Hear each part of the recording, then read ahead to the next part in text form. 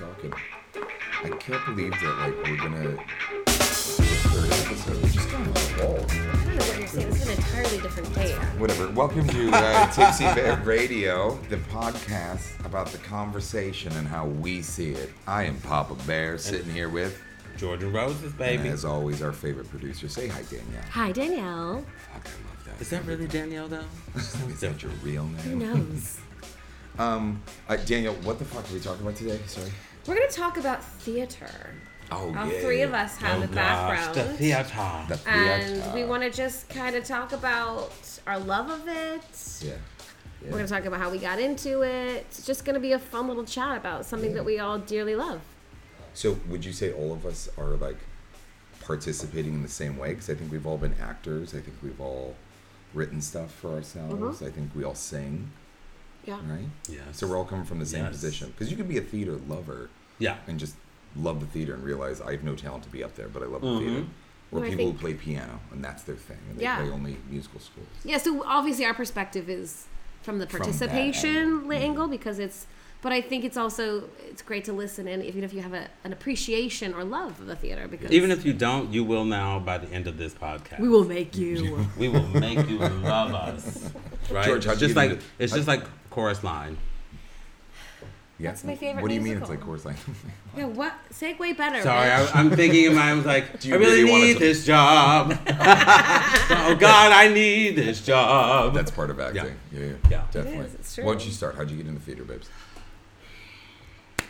So, Here it comes. Settle in. let me get my chair right, hon. Let me get my chair right. Because theater was never in my lifespan. Or like in the spectrum of me growing up. I went to go see theater. Like I remember seeing Tyler Perry play, kind of growing up. I like singing Lion King, things. Two very different ends of the spectrum, Lion King and Tyler Perry show. I mean, but my parents loved the theater, so like I went to go see at the Pasadena Playhouse, Don Lewis from A Different World and hanging with Mr. Cooper. And like growing up, telling you that I was like going to be this fashion designer, like once I got out of high school, I was like, oh, let me go into college and kind of figure that out, and taking some drawing classes and like life illustration classes and whatnot. And so this time that I was telling you that I like moved out of my father's house to move to San Bernardino, which ain't nothing but hillbillies and meth heads over there. We all know she liked them hillbillies. See that Drop judgment? story. You see that judgment? Here it comes again. Hear that judgment? See the next time? You have to want to learn. The third time? You ever seen that movie, What's Love Got to Do It With? She about to get the Ike Turner on her ass. Anyhow, so like San Bernardino, that's where the eye socket dude was at too.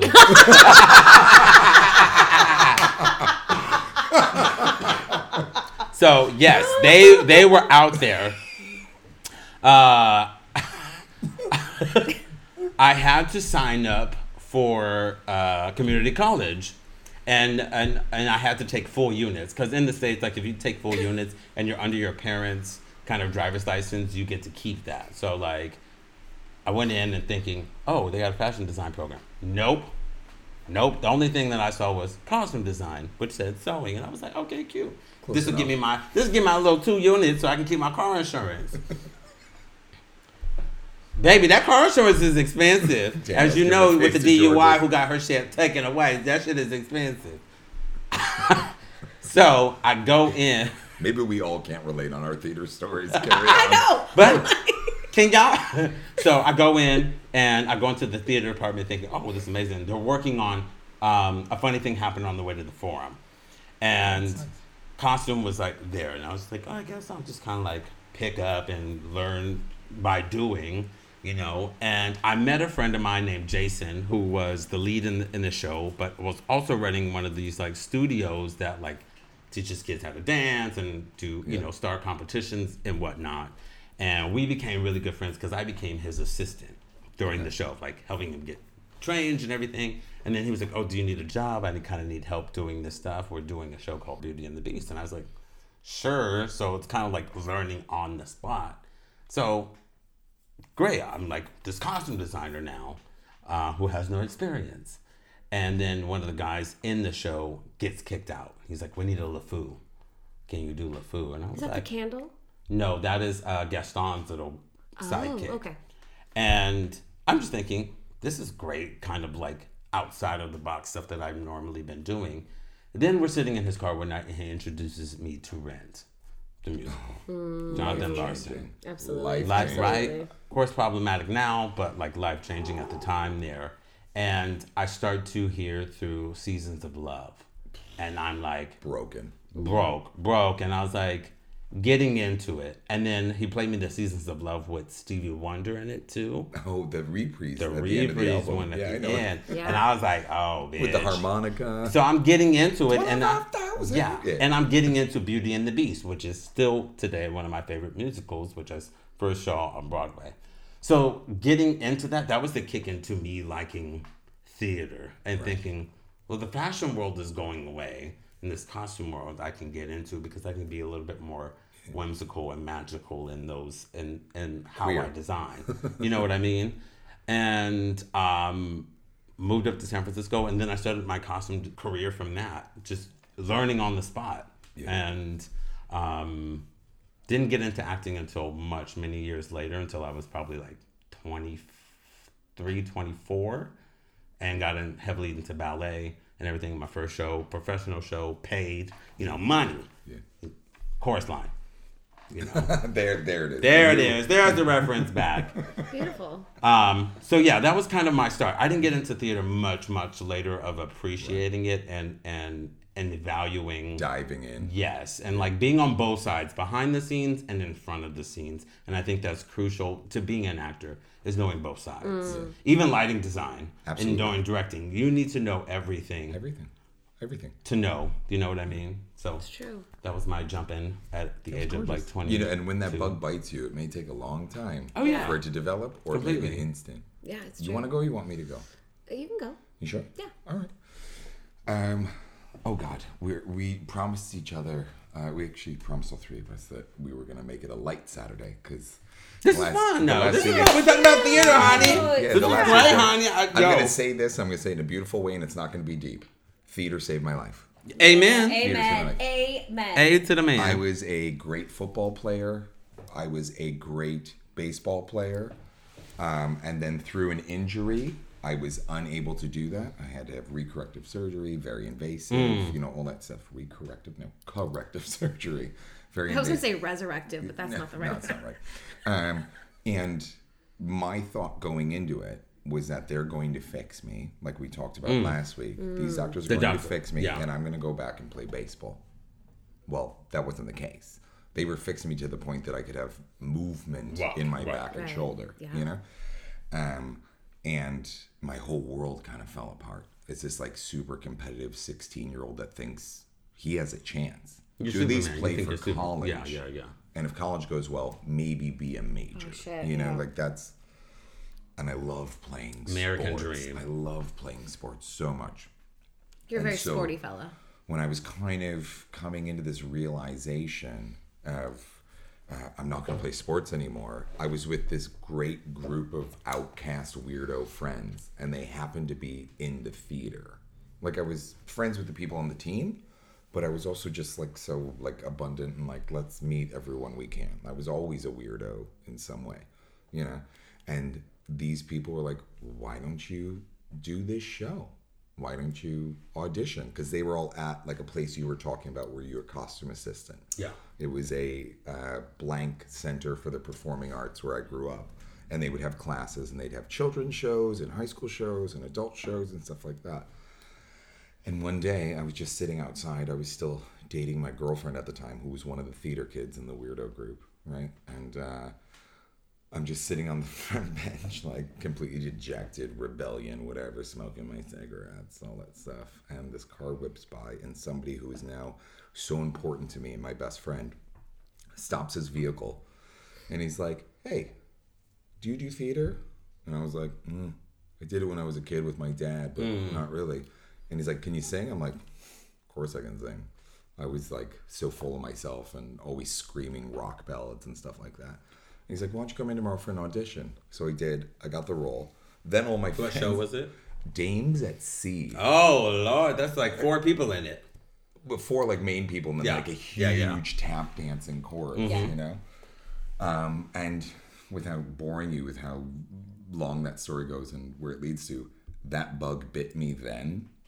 And I was like, this is my thing. This is my new football and baseball. Yeah. I don't have to be sad about anything. I love this, and I want to do it better. And I dove into that pool head first. I started learning about. And my dad's a huge musical theater fan, and I just went. It might have been some form of like transitive therapy without going down that road. Yeah, but absolutely. It comes back to the point of theater saved my life because I was just so able without a conversation to let go of losing sports. The character transformation of being in that world. And just, I love it. I love it so much. When I need to feel better, or sometimes when you like need to cry or something, you can put on, most of the time I go to musical theater. Yeah. When I have to speak to my own heart, I go to musical theater. 100%. Yeah. And some people think it's cheesy, but I don't care. I'm so happy. I love musical theater. Amazing, yeah. Some people are into plays. Some people are into ballet. American musical theater. Goosebumps. Yeah. So good. That overture comes on every time. Nowadays, I'm like, over it. Some of it's not so good, but the most stuff of it's today still is just great. kind of like, We're also really removed. There's a problem with musical theater in Germany. We all live in Germany. even just and watching they the stuff that's in translate the the States, songs. though, it's just like, Yeah. you're doing that again? You're doing King and I again? The revivals are a little rough. Oh, you're bringing that. The Oh, okay. revivals are Like, a little show me something new. Like the West End, they do some Hadestown shit is new. incredible. That's new. Which one? Hadestown. Everyone's Everyone's talking about Jamie. These are new musicals that are incredible. Yeah, true. Very true. Danielle, how'd you get into theater? I was a very rambunctious child, and You don't say. yeah, I know, right? My parents put me in dance when I was really little, and I really loved tap dancing. My dad got me into tap dancing. yeah. when I was Teach a Nana child. how to do that. I can do that. I love tap dancing, and I was very small kid, so and there was always one boy in the class, and so they'd always pair us together because we were both small or whatever. So I'd always have these little solos, and then there's a ton of dance pictures of me. That's very cute, but. My parents didn't know what to do with me one summer because I was just a lot. I talked a lot. I was like in their face a lot, and they were like, "God damn it!" She's still using past tense. Oh yeah, I'm still like that. Let's be real, honey. We love each other. We can say That's that. true. Anyway, so my parents were like, they found in the school district that I was going to that they did a summer youth theater program. So basically, you can put your kid in a youth program for every day, 5 days a week during the summer, and they'd do a production of the summer. Oh, this is camp. Basically, but it wasn't a sleepaway camp. It was like a day camp, sort of. Okay. But it was for... I slept with someone who was in camp. Do you remember that? Let's save this for the name dropping episode, shall we? Oh my God. Yeah, absolutely. But I won't drop the name. Yeah. Go ahead. But like it was all kids, so it was like elementary to high school, so it was all ages, and they'd put on a big production at like the community college, and so my mom put me in it, and the first show was The Hobbit. Sorry. Is there a show? Does the Hobbit There is have a show? musical of The Hobbit. It's a It was written in horrible show. it was It's the written same- in the 70s, and they actually like it's not a great show. And I was an The elf. Hobbit? I was an elf. No, I was not the Hobbit, bitch. I would have been horribly cast if I was the Your Hobbit. feet aren't big enough. No, it's a horrible show, but it was the first time I'd done anything like that, and I was like so taken by the production and people involved, and like being in like an ensemble of people, and like again, this harkens back to family. Yeah, I was just gonna say like part of a family. Yes, but I also found something on stage that I was like, I could be. It's the same thing I felt in dance, but it was like expressive, and it would kind of backfire to my parents because I would come home even more jacked up, and I would be like, this happened, and they were like, oh God, what are we gonna do with her now? But it was that immediately, and it was musical theater. I also share the love of musical theater, but it was from that day on, I never stopped. Well, I have in my adult life, but as a kid and much of my 20s, I didn't stop doing theater, and I just think it's the most amazing thing, and I discovered something that made me feel good and also connected with people in a different way, because I was always a little... Like you said, that's the therapy that I talk about to me. Absolutely. And this is why when I came to Berlin thinking I was going to be an actor, and here's the funny story about that, coming in in San Francisco. I'm calling the German embassy because I'm trying to like get more information about how to get a visa coming over here. And I was like, oh, so what's the difference between the freelance visa and the artist visa? And she was like, huh? What is it that you what is it that you want to do? And I was like, well, I'm an actor, and you know, when I come over, I would like to do theater and all of that. She was like, here's the punch. What, do you think that you would just go to New York and be on Broadway? It doesn't work that way. She said that to you? Girl, when I tell you my face dropped. That's some real shit. When I tell you my face dropped. I wish someone had told me that when I moved to New York. Did she do it in like perfect English as well? Yes. With a German accent. And I said, no. Okay. Thank you. Right? I hung up the phone. When I tell you my whole day was fucked. Yeah. Thinking, oh, she just read me for filth and she doesn't even know me. Yeah. When I thought coming over, I was like, oh, I'm going to be an actor. That didn't quite happen. So then coming into drag was like, oh, I can do drag. And then I can also be an actor, still actress, and create my 1-minute shows or 3-minute shows. And that's how it allowed me to like... Or one person show that you Or one person show that has allowed me to like do these therapy moments over the course of time. Because as everyone knows, they've seen me laugh and they've seen me like be on the ground crying like in the middle of a number. Your cabaret show is not just you and drag. It's like a true piece. It's a show. I told you this that night. I have not felt more inspired or moved by a piece of work like that in years. Like what you did, you have to understand what you did is not just a 3-minute doing drag on stage. That is a deeply personal, vulnerable, honest, real shit. Like that's art. What you did is amazing. And that's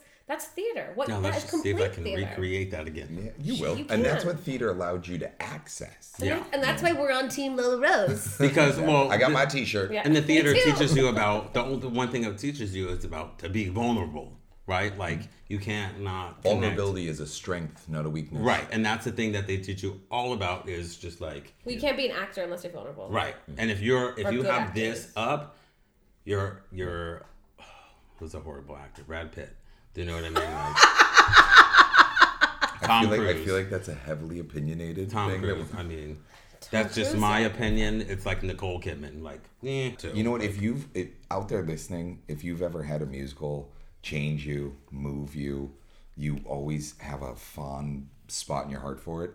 Write to party@tipsybearberlin.com. Daniela, personally read it. You will be in contact with the suits of this program. Exactly. That's me in a suit. And maybe we'll read it. Maybe if you live in Berlin, you can come on and talk about it.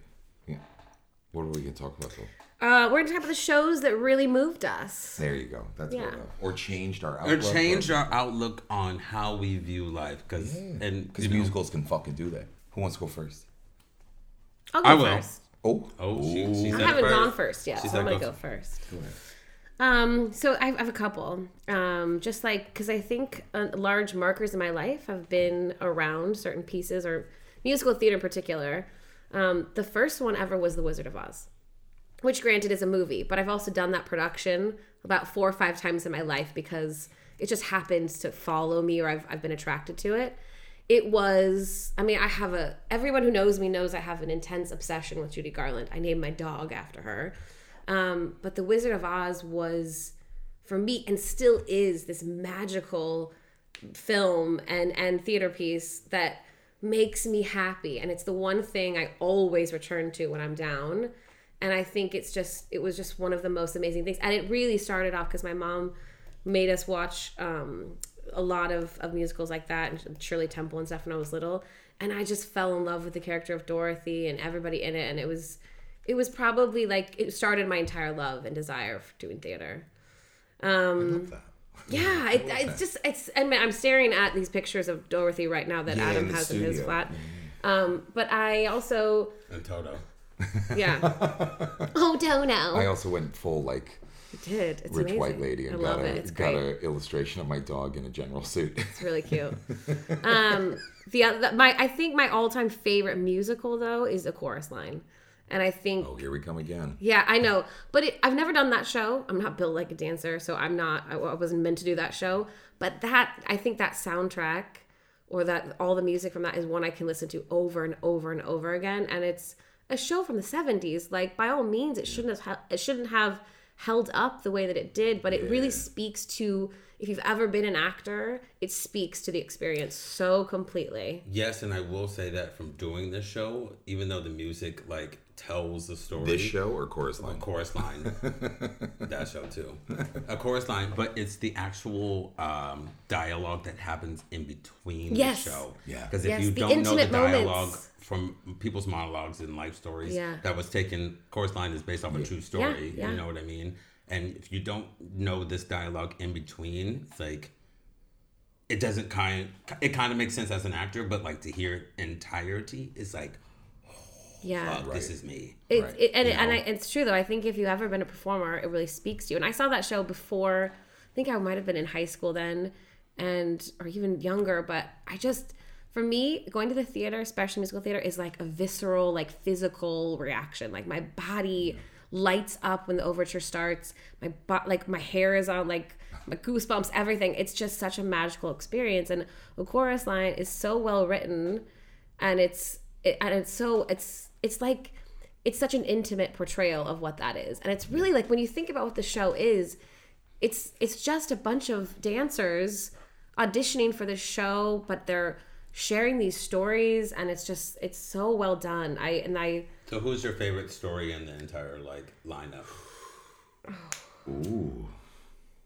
Because you can relate to everybody's story, but there's one person in that lineup that you're like, girl, I get you, Judy. I get you, Ricky. I don't remember. Okay, now I say I love this musical. Now I can't fucking remember her name.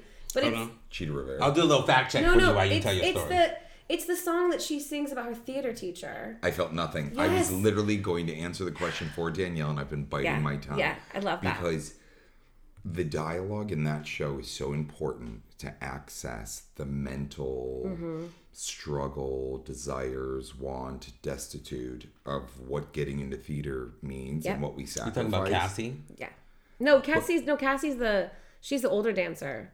Yeah. But when she sings the I Felt Nothing, it's that experience that if you've been able to actually have a career in the theater or forget a career, be able to be sure enough and good enough to be cast. Yep. You've probably had an acting coach or teacher or singing person. Yeah. And when you make that connection of feeling nothing. Right.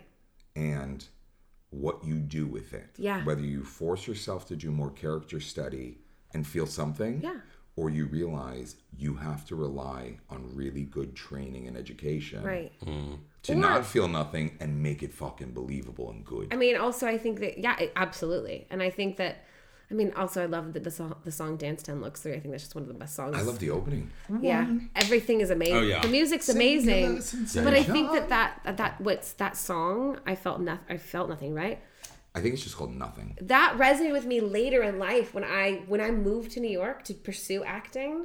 Yeah. Then I felt that, because you're met always. If you pursue it openly, you're going to be met with rejection all along the way. Unless you're just gifted and you're lucky, which not everybody is, but I just love that musical so much. Diana's song. Yes, Diana, yes. That's it. But it's like, so Chorus Line. She's the one that sings. But What I Did the for last Love. one I'll mention, and it's not even a show I like that much, but when I decided to move to New York to pursue theater, this was after my father disowned me and stuff, and I was like, save money. I'm like, fuck it, I'm gonna do it.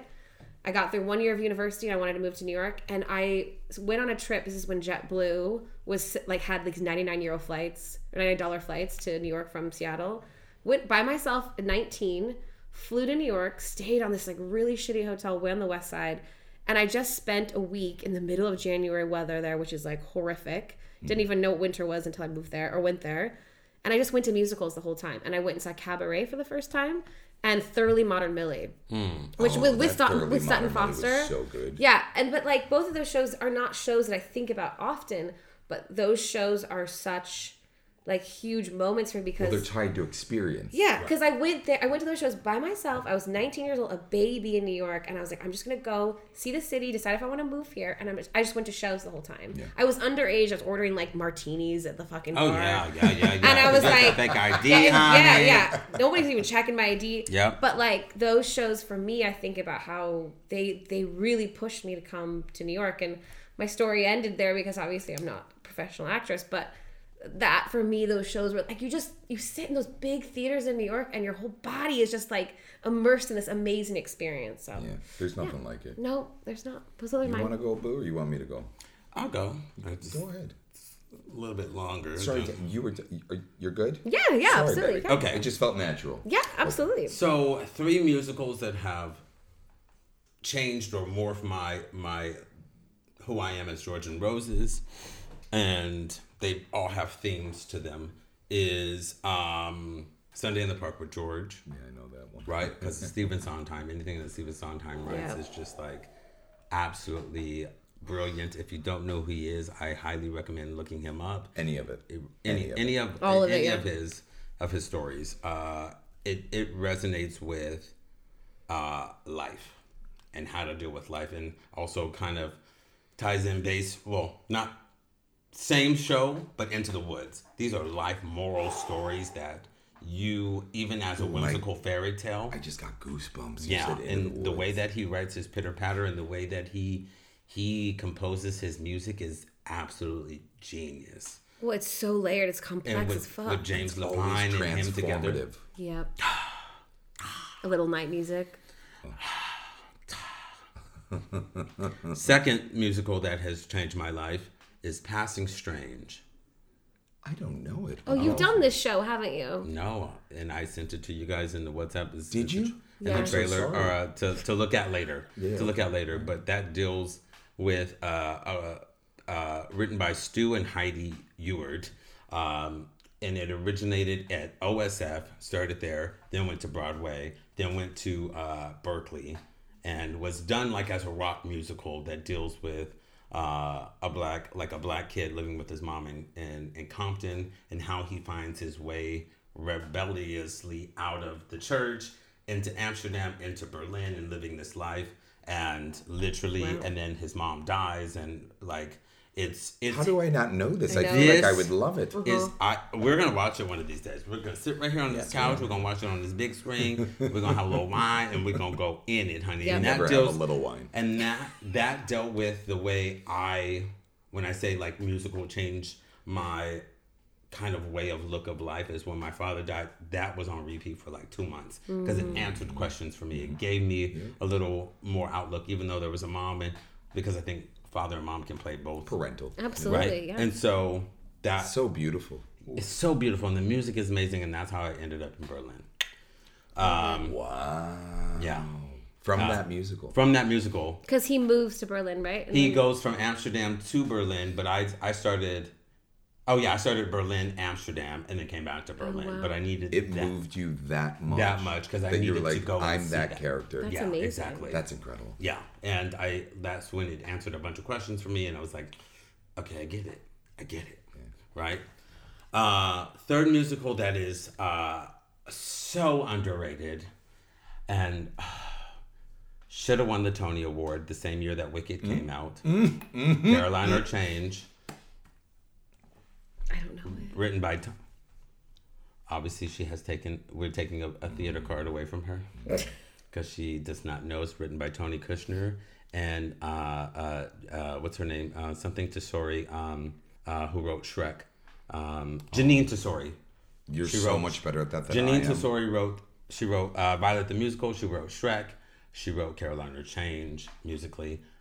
It's an operetta that is taking place in 1960s about a maid living in a basement and like working for this Jewish family in the bayous of like Louisiana, and this operetta that just kind of forms, and there's dialogue, but there's just continuous music that just forms, and she talks to these like radio.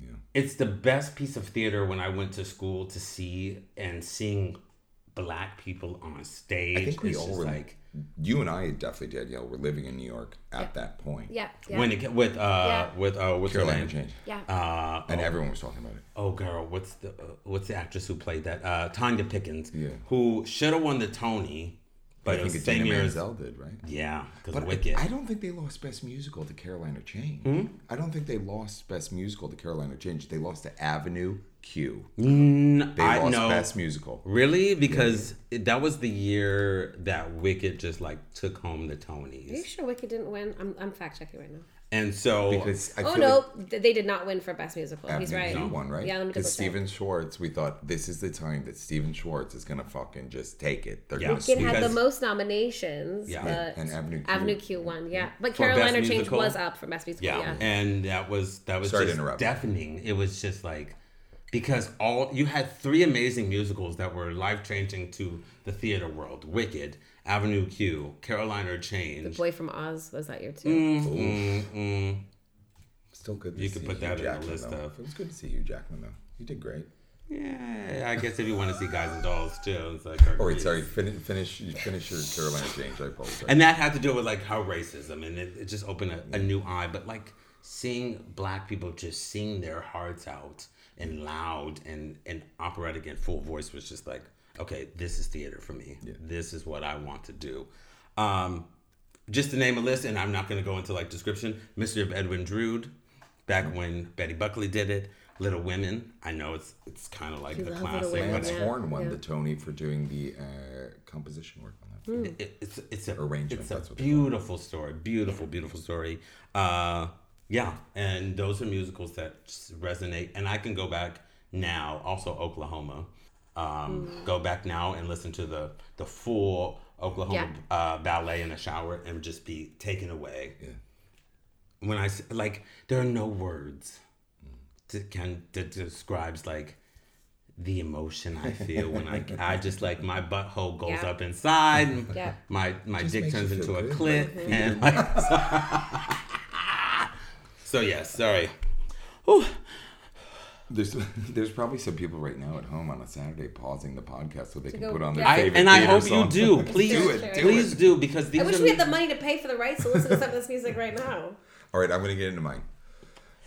There's a connection, actually. It was so funny. I didn't even think about it. I didn't even remember it when Danielle started talking about The Wizard of Oz. And oddly enough, the second one I'm going to talk about is a connection to the racism you were talking about. The Wiz. It's so funny. So The Wizard of Oz that you're talking about, I'm going to tell... I should tell this last, but I'm going to tell it now because it's just hysterical. Yeah. God bless my father. God bless my sister. Just everyone that dealt with me as a child. I spent an entire summer as a 6-year-old boy watching The Wizard of Oz on repeat. Constant repeat. 3-4 times a day. Dressed every single day with the assistance of my father as the Wicked Witch of the West. fabulous. Love it. Black love dress. It, love it. Love it. Love it. Black dress, witch's pointed hat, broom, like with the tied thistle or whatever the fuck you call it. My father would paint my face green every day, Really? and I spent an entire summer, 3 months, because I didn't want to play t-ball, As the Wicked watching The Wizard of Oz as the Wicked Witch of the West. And you know that fact that I love she you, burned Yeah. going into that first initial, and they were like, "Oh, we're just gonna keep it." I think I like the transformation phase. Yeah, I mean, she's a key element in that whole. Yeah, of course. And Did you read the book? I've Wicked? always liked the antagonist. I've never read the book. Okay. So then my connection to you, oddly enough, same wonderful father. When I was 13 years old, with my chosen family, Uncle Blank, my dad took me to Toronto, and I was so excited. I was so fucking jazzed because, like, I was leaving the United States. Like, I was traveling. That was bougie, you know? And I loved them both so much, and we stayed in a hotel, and they took me to see the pre-Broadway of Ragtime. And most of that cast, minus one person, became the Broadway cast. Ahern? What's this? Sorry? The writer? Flaherty? Is it Stephen Flaherty? Flaherty, yeah. Yeah. And at that impressionable age, through the beauty of musical theater and how gorgeous that fucking score is, I was able to really dive into like early American race relations. Yeah. You know? Because that show is so in your face. And at the same time, I was able to have this magical experience with my father. You know? Oh, you have a shocked face. What's going on? I do. I'm shooketh. Shooketh. By what? Stephen Flaherty, right? Lynn Ahern, and the book by Terrence McNally. Yeah, Terrence McNally. Yeah, absolutely. Actually, you know what? Even if you love musical theater, or you're the type of person that loves theater and it's not musical theater, Yes. there's a movie out there. It's really hard to find, but it exists. It has Kevin Spacey, Jack Lemmon. It's called The Murder of Mary Fagan. And that's the actual book that they wrote the musical on, but they made an incredible movie. That's amazing. It's wonderful. But yeah, Ragtime, it just, when I hear those songs as a 37-year-old man who has been through so much, they just strike something in me, and it reminds me to treat everyone like a normal human being. Yeah. Because I saw it on Broadway, I saw it in Toronto, I was with Chosen Family, I was with my dad trying to create a relationship with me, learning about classist people and race relations and struggle and the labor movement and the women's suffrage movement through something I didn't even know how much I loved yet. You know? I didn't know how much I loved theater at that point. Until you saw that show. Until I saw... Yeah. No, just period. I don't think that show made me love theater. I think I had an appreciation of music. It wasn't until what we talked about in the last segment, being in a show, that I loved theater. Am I correct that that show was kind of, I want to say like the beginning of like minimalist theater? And we're not talking like Our Town where it's just like a broom and a ladder and that's You're it. incorrect. It was a huge set. Was it a huge set? Ragtime's Yeah, massive because set, I feel like that show That like, was in that mid-90s area where you That budget It was like a huge house. Yeah. Jekyll okay. and Hyde Yeah, and shit like that was a huge, massive. And then the last one I'll talk about, which actually isn't a show, it's more my connection to certain songs in musical theater that take me directly to a place. Yeah. I'm going to rattle 3 of them off real quick, and I'm not even going to talk about them. Anything from Wicked, because it's the first show that I took my husband to see, and also I think those lyrics from Stephen Schwartz, like, speak to your heart his golden about shit. always being a better person. Yep. Yeah. Drowsy Chaperone, because I always think of my friend Dan, and just Beth Level, right? She won the Tony. When she sings As We Stumble Along, that song so great. can always make me happy. I find it hysterical. I have a very, very sharp memory of hearing that song and laughing with one specific person, my friend Daniel, and it just brings me happiness. Hey. And then the other one is More Than Words by Jonathan Larson's rarely heard. Oh God, what is it called? Fuck, I'm blanking. Falsettos? No. Hold on. No, he didn't write falsettos. Oh, I can't believe I'm blanking. It's Tick Tick Boom. Tick Tick Boom. Thank Yo, you, baby, Joy. More Than There's my Words. baby. Baby! Yo, that's my workout More song. Than Words. It just reminds me of how to always question yourself as a progressive, and it just makes me feel that I can move on doing the next right thing. You know what I'm saying? I just have this faint thought. Imagine if this playwright, composer was still alive today. What else he would have created. What else he would have created. Yeah. You know, Everything Stephen he Sondheim had the... Everything he created was so on top of social justice. Yeah, Yeah. absolutely. Could you imagine what he would be writing right now? Right. Yeah. Get in, if you're listening out there, get in to Jonathan Larson. I mean, Rand is good, but it is a little like... It's heavy. It's heavy, but it's also also still uplifting. problematic to like today's. Oh Well, my God! it didn't age well. But you have to take it now as a period piece, right? Absolutely. You have to take it as a period Yeah.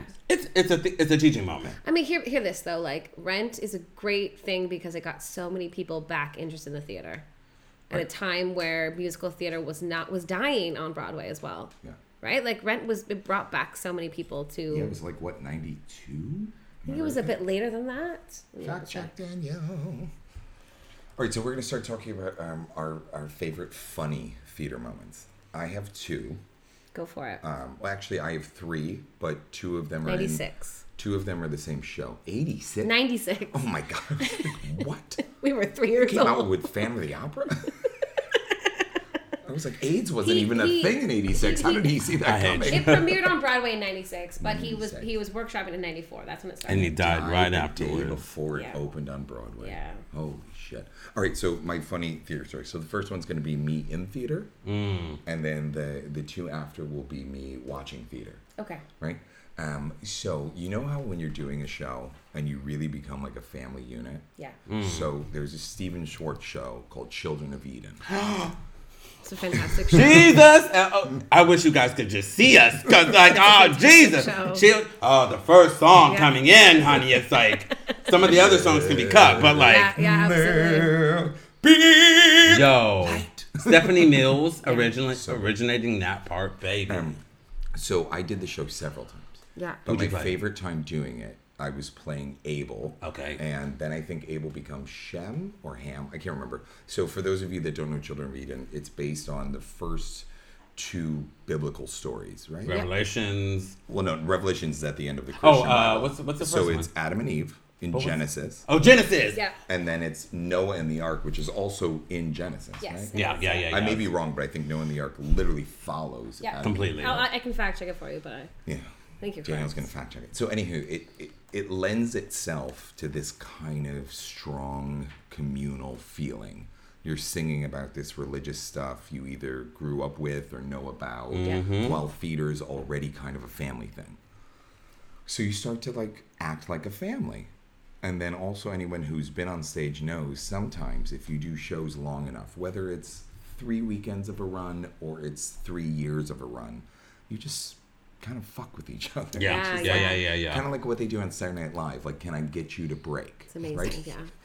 So my friend, I'll say this because she won't mind the story. My friend Trinidad was in the show with me. My best friend Kevin, the one who asked me for the first audition, was the director. Oh, wow. Right?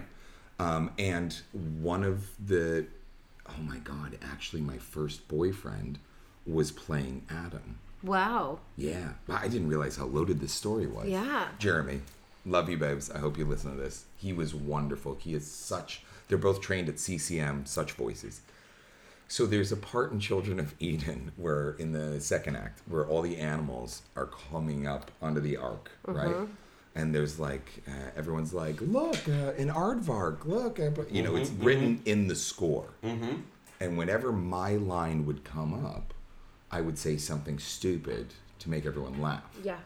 So on closing night, because Trinidad is a person of color, I don't know where I got it, why I got it, how I got it, but I was like, look, mama, red fox.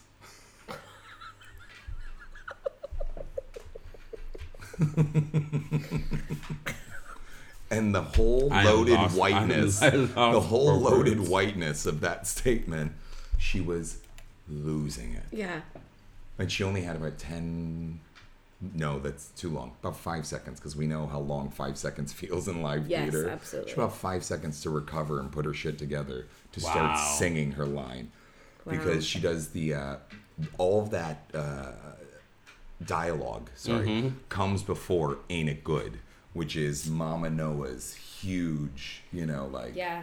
And go forward. It's this huge gospel number. And closing night, I just had to really poke that fucking bear. I love it. Like I had to. That was the same show where I'm supposed to die by being beat with a rock. Yeah. And the actor playing across from me couldn't get the rock, and he grabbed the apple from the tree and beat me to death with the apple from the tree. Wow. And I'm laying in Trinidad's lap, and she can't. Yeah. But it plays well because she's laughing so hard it looks like hysterical crying. Like we were such a tight fucking unit. But it takes running the show a few times and knowing folks beforehand. Yeah. Because you get some actors who are like dead serious, like don't do that. Don't break. Don't break. Be in it. Even if you are in a statue position, you're not even looking at the audience. Your eyes are closed. Like don't fuck with my shit. Or break like, and don't let them see it. That's a real professional. Yeah, absolutely. And let me get to the other two. Sorry. Yeah. So, and the real quick, and this is now me as an observer in theater. Both of them are in Wicked. I'm dating a guy who does hair on Broadway. Yeah. And so we see Wicked, and my friend Bob, who owns Pieces Bar, was always able to get tickets. Yeah. I don't know if he was friends with the producer or whatever. So between the hairstylist boyfriend and the owner of the gay bar, I could always go. So I saw that show a ton. a time because I love it. It's an amazing show. It's a great show. Listen to it. Yeah. 2 times, same actress, Kristen Chenoweth, right? Mm-hmm. So at one point in time, I don't know if she had gotten in a car accident or whatever it was, she had to wear a neck brace. Okay. And she bedazzled it. Rather than having the understudy go on, bedazzled this neck brace to be Glinda the Good Witch. Amen. For those of you that don't know the part she played. And she does this thing continuously in the show with like this hair flip. Like she's very legally blonde, cutesy. Yeah. And the first time she comes out, addresses it once and never addresses it again. This bedazzled neck brace. She goes, and like this. And she goes, careful, could hurt yourself. I love it. Stunning. That's an amazing. Yeah. That's hysterical to me. The next time, and I'll wrap it up really quick before I pass it off to you guys. She was also, there's a scene where they first enter their dorm room. Yeah. Right? Oh. It's her and Elphaba, Yeah. who's the Green Witch, for those of you that don't know the show. And it was such a big set, they had a lot of moving pieces. It would go to like a Hogwarts kind of thing, to a dorm room, to a house, you know, big sets. And so they're robotics, you know, and they're on moving things and whatnot. Yeah. Elphaba's bed comes all the way out, and hers kind of like, and like gets jammed. She grabs her wand, lays belly down, face out towards the audience, and starts doing like this swim movement. And she's like, come on, come on. Taps her wand a couple of times, does the swim again. Come on, come on. And it starts moving again. And the audience lost their shit. Wow. Yeah. Lost their shit. And that's the other thing that I love so much about theater is that you have to roll with whatever could go wrong. It's true. And that was amazing. Yeah, it's true. So that's me. That's my funny theater shit. Yeah. It was hysterical. And those are moments that are so special to me because I remember them, I mean, crystal clear. Yeah. And they still make me laugh. Yeah. I love that. Hit me.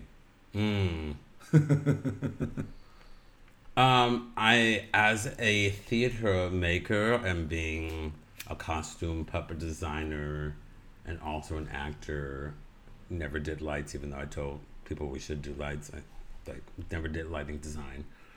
But I've always been fascinated with amazingly quick changes.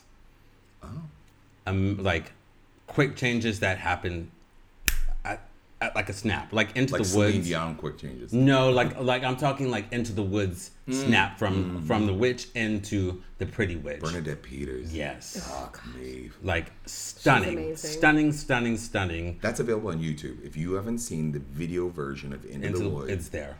Yeah. Life changing. Watch Bernadette Peters and Sunday in the Park with George's dog. Like So good. Like stunning. And I've always still been fascinated with the change from Beauty and the Beast, from the Back Beast into the Prince. I know that there's double, but do you have a funny story about that change? Not a funny story. Oh, I thought you were telling me like he still had like one paw on. Yeah. I do have a funny story about a quick change, and I won't name any names. It was the first show I was ever doing, Beauty and the Beast. It was costume design assistant for, and the girl playing Belle, who is now moved up and been on Broadway now, which I'm like, okay, girl, I see you, we work together, was like massively losing weight during the rehearsals. Like massively. Like you built these style? amazing, gorgeous gowns, do you know what I mean, Yeah. to like fit you, and then you come into your next fitting, and there's It's like a bathrobe. It's like a like Wow. bruh, this is not a kimono, bitch. This is a ball gown. You wear the is ball not Miss gown Saigon. when you dance with Yeah. with the Beast. And so Here it comes. it's kind of fucked up. He's already too. laughing at his own story. So like, I'm doing quick changes backstage because she goes from into her blue dress into meeting him in the library into like this red dress, kind of like Right. where she's like reading the book. And of course, she's lost so much weight, and she's trying to like get on stage, and the zipper breaks. Oh no. Girl, that's On a dress that doesn't fit. the worst thing. And she's just like, oh my God, what did I do? I was like, and I take this big safety pin, and I just like, fuck. Just fucking ram it I in. just ram Flip it it in together. there, and I was like, bitch, that's what you fucking get for losing all this goddamn weight. Now get out of Like, the fucking stick her with it. stage. Yeah, she was like, oh, and I was like, I don't care. stuck it, like, oh, yeah, get in there. It was kind of open in the back Yeah. because she was just like moving like this, and I was just like, "That's what you get." Everything's for losing all that downstage. goddamn weight. I pushed her out there, and I was like, "Okay. There you go." That's a good one. Yeah. For those of you that don't know at home, downstage is facing the audience. Yep. Yeah. Comes from the olden And- times when stages had to be pitched, so Exactly. you could see the people in the Yeah, back. yeah. But So upstage was literally up. I did like play around with folks on stage, like in montages and whatnot. And Oh no, we that was kind just of- my story. No, Your but we story's all do hysterical. that. Yeah. But also, it's the best to do it in Shakespeare though. When you're like It's fucking around with dangerous. someone with Shakespearean like pitter patter back on stage and like. You can fuck some shit up in Romeo and Juliet. You can put a comma in the wrong place and really change the scene. Completely. That Oxford comma, fucking hell. Yeah. Danielle. Okay, so I went to a not performing arts specifically, but an arts private school growing up. I didn't and, know that. Yeah. Or did I? I don't know, maybe. I don't really talk about it that much, I guess. But it was like a private school. My parents put me in it because they had a strong arts program and theater specifically. Is this where your mom was a teacher at? With the No, Russian studies? she was kind of like this volunteer teacher throughout my upbringing in middle school, elementary school, and At she. every school you went to? Yeah, she. Are you serious? Yeah, she'd talk to the principal and be like, "Can I teach kids about Russia and food?" Listen to last week's episode and you'll understand how loaded that is. Definitely, it's a carry lot, on. yeah. Performing arts. I Yeah, didn't know that. so I went to this high school and it was filled with all these rich kids and like I was one of the financial aid kids, but like my mom was insistent that I go there because she wanted me to have this kind of rounded education with performing arts because that was where my strengths were. Anyway, so every year we would do a play and then we would do a musical. And so I was always like the theater teacher. We became very good friends, but he was very clear with me that I was not an ingenue. I did not look like the ingenue. So he was going to always cast me as a character, which like, you know, in fairness, like I can act. So, but I always wanted the lead, never got the lead. So we did A Tale of Two Cities. There are no small parts, No, Danielle, just small trust me. actors. Trust me. There's no small parts when I'm Do you involved. remember that saying? Right. But we did A Tale of Two Cities. I think it was my like sophomore year in high school, and it's a Dickens play for anybody who's not familiar. It's a book, and then they made it into a play, and they cast me as the Marquis Saint Evremond, which is like a wealthy character. He shows up much later in the book. And he's murdered, but they called me the Madam Saint Evremond because obviously you can't hide the fact that I have giant Gender tits and I'm a woman. appropriation. Yeah. And there's this massive death scene, and I had never done a death scene as a kid, like ever enacting at that point. And I had to bite down on a blood capsule in order to do it. Now, I've learned to outgrow it, but I used to I have a know where very this is strong going. gag reflex. A gag reflex. And I like For those of you listening at home that aren't aware of what a gag reflex is, it's when you may cough, choke, or yes. when you're shoving Brushing your large teeth. items. right, yeah. Yeah, brushing your teeth. Anything Yeah, exactly. unfamiliar enters your oral cavity. Anyways, I also have like an aversion to texture. Like I'm not a big fan of certain textures in my mouth. I've outgrown that again. You'll hear in other stories. I'm fine with that. Oh my god! Back to the theater. Yeah. So we had practiced it in rehearsal many times, and like I got over my fear, and I was able to just like quickly bite down on the blood capsule, collapse, be dead. So because in the book or in the play, there's this like peasant servant of the Marquis that murders him while he's sleeping. They sort of changed it in the play where I wasn't sleeping. I was like, I think I was drinking wine or something, and I was sitting up or whatever. And they kind of come from behind and kill me. So the night of the show, the opening night, for some idiotic reason, someone put the fucking capsules in the freezer. And so I go to take it. And I can feel it in my mouth. I was like, oh shit, that's going to be really difficult. So then I'm on stage and Sucking it. Yeah. Rolling it around in your mouth, But trying to I warm had it like a up. huge monologue before I died, like tons of dialogue I had to say, and like they had made this part a bit larger for me because they wanted to give me a substantial part, but obviously I wasn't on it or whatever. So I'm on stage like sitting by myself, giving this like huge monologue, like salivating because there's this fucking frozen blood capsule in my mouth, and then the actor who comes to kill me stabs me, and I'm like. And I'm like, nothing's happening. And so then I'm like... You're like gnashing your I teeth. can, like, Have a I can- seizure. Yeah, and I was like... And then nothing's happening. So he keeps stabbing me to, like, try to, like, make me bite down the capsule. I'm like... And finally, it like still it like spit it out, and I was like, I'm dead. I'm like, I had to like, I didn't break, but it was just like, oh my god, that hurts. Oh my god, that's so much. Like those are my favorite scenes. Because I couldn't just sit there and It's like the apple against my but head. I couldn't let him just stab me and be being like I could be chomping on this fucking blood capsule, and then it just rolled out of my mouth, and I was like, collapsed on the table. Like, it was like, I remember just being like, that probably started me being a big cunty bitch, because I was like, who the fuck put the blood capsules in the freezer? Which you have every right to say. Yeah. Every right to say. Yeah. I love it. Yeah. It reminds me like when props go wrong. Like, Oh yeah. so my dad, the high school he was teaching at, he was also the drama director. So every show they put on, and they did West Side Story. Yeah. And they had lost the gun or the knife. I can't remember what it is. Whatever he kills Tony with. I think it's a knife. Whatever it is. Yeah. So they had lost those props, right? And he strangles him on stage. Active acting. Yeah. But the actress who stops everything, Maria's sister, who's Anita. Anita, yeah. Anita. The line is, how many guns? How many knives? Yeah. She delivers that, and then she adds, how many fingers? Because he's strangled. So sometimes there are choices you make that are it's not true. They're Yeah. there and apply to that one You night have to. only. And that's the great thing about theater Yeah. is seeing it that one time and saying, this was a moment that happened and will never happen again. Ever, but it's just Right. so But that's the great. hard thing too, is when somebody sees a moment in one of the shows, they're like, "Oh God, she was brilliant in that one moment," and then they expect you to do it again. It's like, yeah, that's It not. then becomes stand up, and it's like, no, I was just correcting my mistake. Yeah. So I'm interested to hear. Well, we're at the section of the show where we pull out the piece of paper from the bowl. No. I thought, Oh. No, we got. Just kidding. We're gonna go What into are- our worst musical. The worst. Oh, you're right. musicals So sorry. that My you were apologies. just Yeah. absolutely That's right, like shouldn't have been made. Overrated. Absolutely not. If I see it, Oh, I hear overrated it. is I different think than we worst should musical. do one and do it quick. Worst musical out there, and you can hate write mail to George and Roses at Instagram, because I will speak to you about why I think this musical is shit. Tell us. Shit, like that diarrhea, that green diarrhea shit. Oh, good lord. Girl, I want to give you a visual of why you should hate this musical, and the musical is Spit it Grease.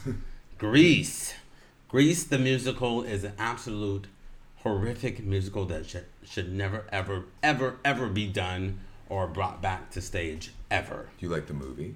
Absolutely not. Oh, see, I love the movie. I hate the stage production. And I The was in only stage part in production. the musical that I do is Beauty School Dropout, and that was when Billy Porter did it, which was good, but it was actually low budget at the beginning of that. So I think it's a horrible musical. I think it should never ever be done. You just think it's trash. I think it's overall. trash. Okay. I think it's.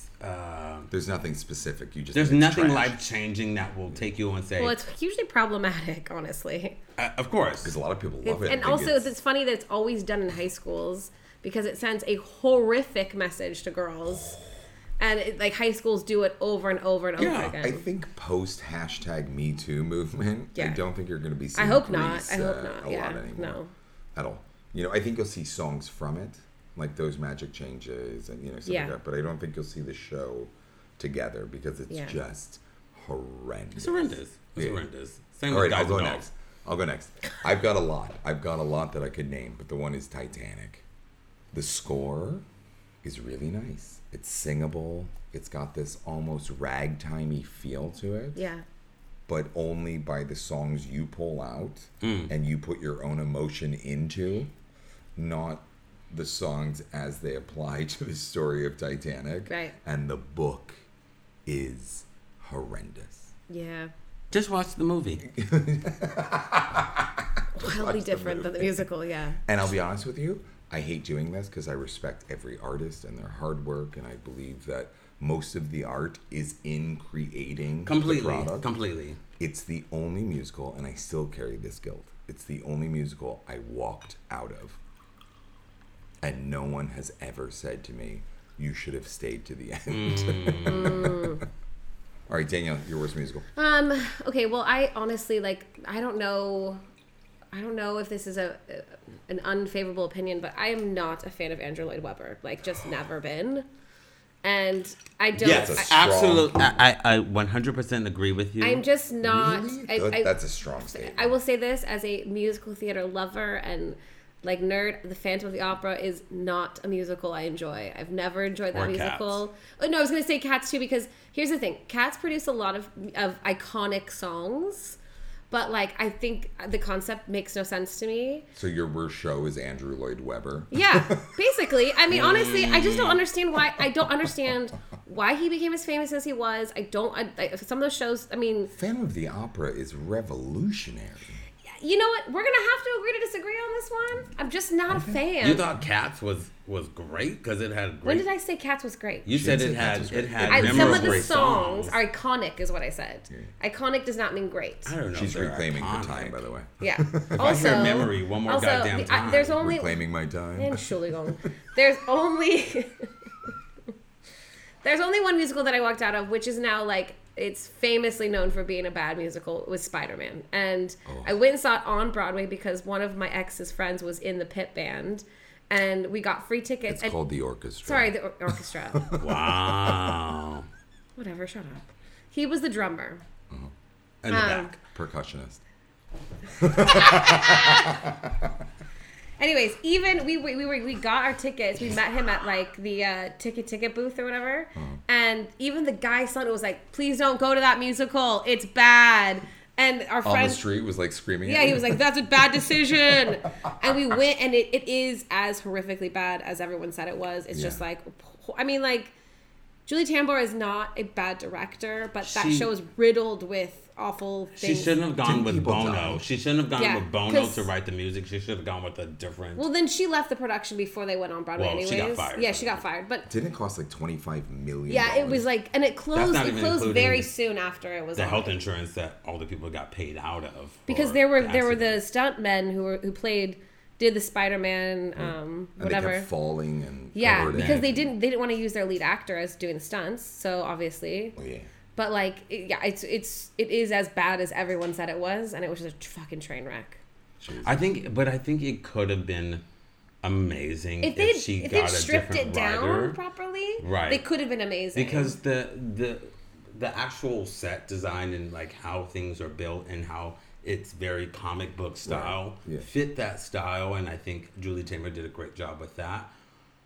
Do I think there could have been a different writer for the songs? Because Bono was like, Well, Bono's also like something if I'm not you would into. have gotten somebody more like mainstream who's Right. got that rock feeling, like someone who was give me a good, More mainstream during that Main- time. Let me think. because that was like early John Mayer? 2000? 2008. Absolutely not. No, 2009. 2009. 2009. No, later than that. No, it's not later. Really? I remember Fact check. because I was building industry in New York. Well, here's the thing too. Like the guy who played Spider-Man, Reeve Carney, who is in Hadestown now. Yeah. Like he's a fantastic actor, but that show completely show. eclipses him because you can't appreciate any of the actors who are working or they're singing because Well, here's the thing. You don't even have to look the year up. Let's be honest. Yeah. It's your show that you don't like. Yeah. You think it's tragic. Worst show. Right. and Andrew And Lloyd here's Webber. the thing. You don't like the writer of the show. But let's be honest. If Bono didn't produce and write the songs, Spider-Man was never going to be a show to begin with. Totally. No one was going to pay for it or pick it up. That was a lot of his own money. Yeah, absolutely. That he was producing his own songs for his version of a comic book on stage. Yeah. Period. And I'm sorry, I think comic books belong in the books or on the screens. Amen. You can't offer a comic book on stage. Yeah, I think the show still would have been Yeah. made. You need too many I graphics. think It's the a I think the comic. show Yeah. still would have been made though if he Yeah. hadn't been attached to it.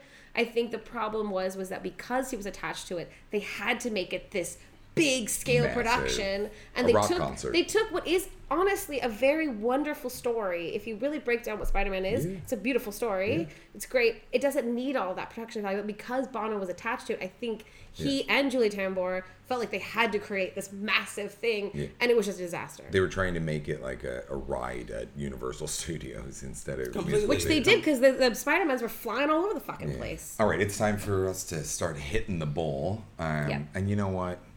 I'm going to be honest with you guys because I like being honest. We're not even going to reach into the bowl. We're gonna pull out the one we haven't. We're gonna pull out the one we haven't pulled out in past episodes, and it's tunes stuck in your head. This can be anything technical or whatever, but I feel like we're on a really good track with musical theater. And who wants to go first? You do. I do? Okay. Yeah, sure. It's really obvious, and I'm going to plug us as well. At Tipsy Bear, we do karaoke, right? We don't even have to get into a commercial. I'm just going to talk about it because I always sing this song at karaoke. It's very special to me. The first time I ever heard it sung in a voice that I thought I could match, not Elton John's, not, whatever, was Kevin, the director, this whole story kind of comes full circle. I sing Elton John's Circle of Life. And let me tell you, you may not think that it's a tune stuck in my head.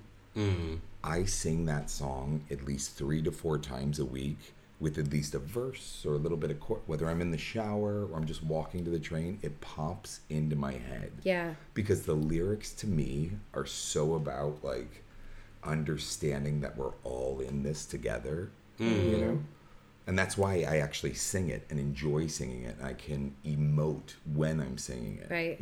Yeah. That's the tune that's always stuck in my head. I like it. Danielle? Are we going to stay on the musical theater? You can do whatever you want. Well, I mean, on a very different note, today I woke up early, which I haven't done in a while, but and I was reconnecting with music that makes me happy that I haven't thought about in a long time. So it's not musical theater related, but as a kid growing up, I was a big fan of punk music, and The Clash is my favorite band of all time. And my favorite song is called Clamp Down. And today I found myself reconnecting with a part of myself that I haven't been around, so to speak, in a long time. And I was listening to some really good punk music that made me feel really happy. And that song, that song comes to me a lot, but also I just haven't felt that in a long time. So it was great. This thing. Interesting enough, it hasn't been musical theater because I recently just put musical theater back in my ear for a while of listening to Sondheim on Sondheim, which is kind of like all of his trilogy, 2-part trilogies of different musicals that he's written. It is heavy, and that's a life story that I'm like, okay, that's what I need. But I love Now You Know. It goes, now you know, life is crummy, now you know. And I'm trying to remember what musical it's from.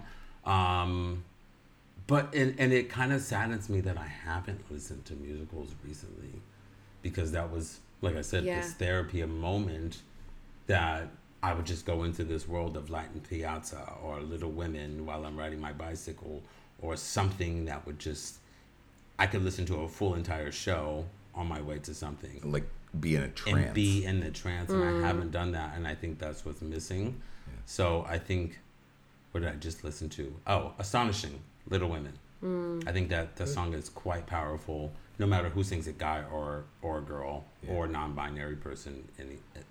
Music is so fucking powerful. It really is. If you don't know any of the songs or the shows or the shit we've been talking about, really dial back into the podcast, look it up, give it a 3-minute try. Yeah. I promise you'll learn something. Yeah. I'm so happy that we do this with each other. Hey. I hope you listening out there are having a wonderful fucking weekend. I hope you laughed enough to get onto the right side of shit. What's your name again? Georgian Roses, baby. Where can we find you? You can find me at Georgian Roses, like Guns N' Roses, but Georgian Roses on Instagram. Amazing. And I'm so lucky to do this with our wonderful producer. Say goodbye, Danielle. Goodbye, Danielle. Do you want them to be able to find you, or are you good with bye, Danielle? Well, my Instagram is private, but okay, then we'll but they can hit you up at party. Yeah, if you want to email me, you email me at party@tipsybearberlin.com. And who are we speaking to on this other side? I'm fucking Papa Bear. Remember to love yourself. We love you. We love each other. Ciao, ciao now. Amen.